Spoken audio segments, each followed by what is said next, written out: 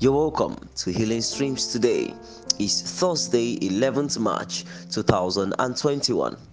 And remember that God's healing power will flow to you as you go through this message.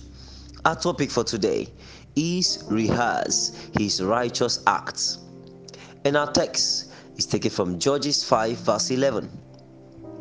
They that are delivered from the noise of archers in the places of drawing water, there shall they rehearse the righteous acts of the Lord, even the righteous acts toward the inhabitants of his villages in Israel. Then shall the people of the Lord go down to the gates. Commentary.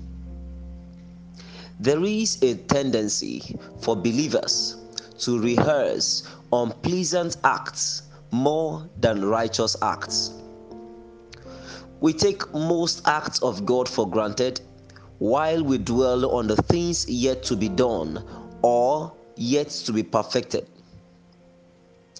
To rehearse is to recount and to tell again.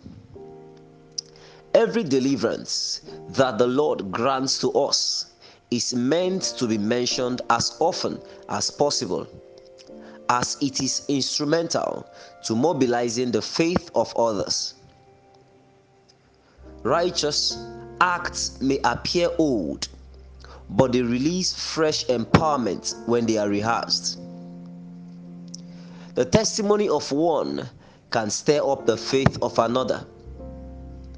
Every righteous act of God is meant to make his people move. If there is no movement, then the righteous acts are being taken for granted. God is counting on us in making men advance the kingdom and move towards the gates of dominion. Rehearse his righteous acts today. Action point.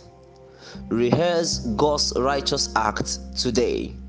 Can you join me and pray and say after me? Say, Father, I thank you for your word to me today. I receive grace to rehearse your righteous acts, and I declare that you receive the healing power now and grace to live healthy in the name of Jesus. Amen. For further study, please read Psalms 103 verse 1 and 2. Yours in his service, Joshua Chukwudi Ezekiel. Feel free to share. God bless you.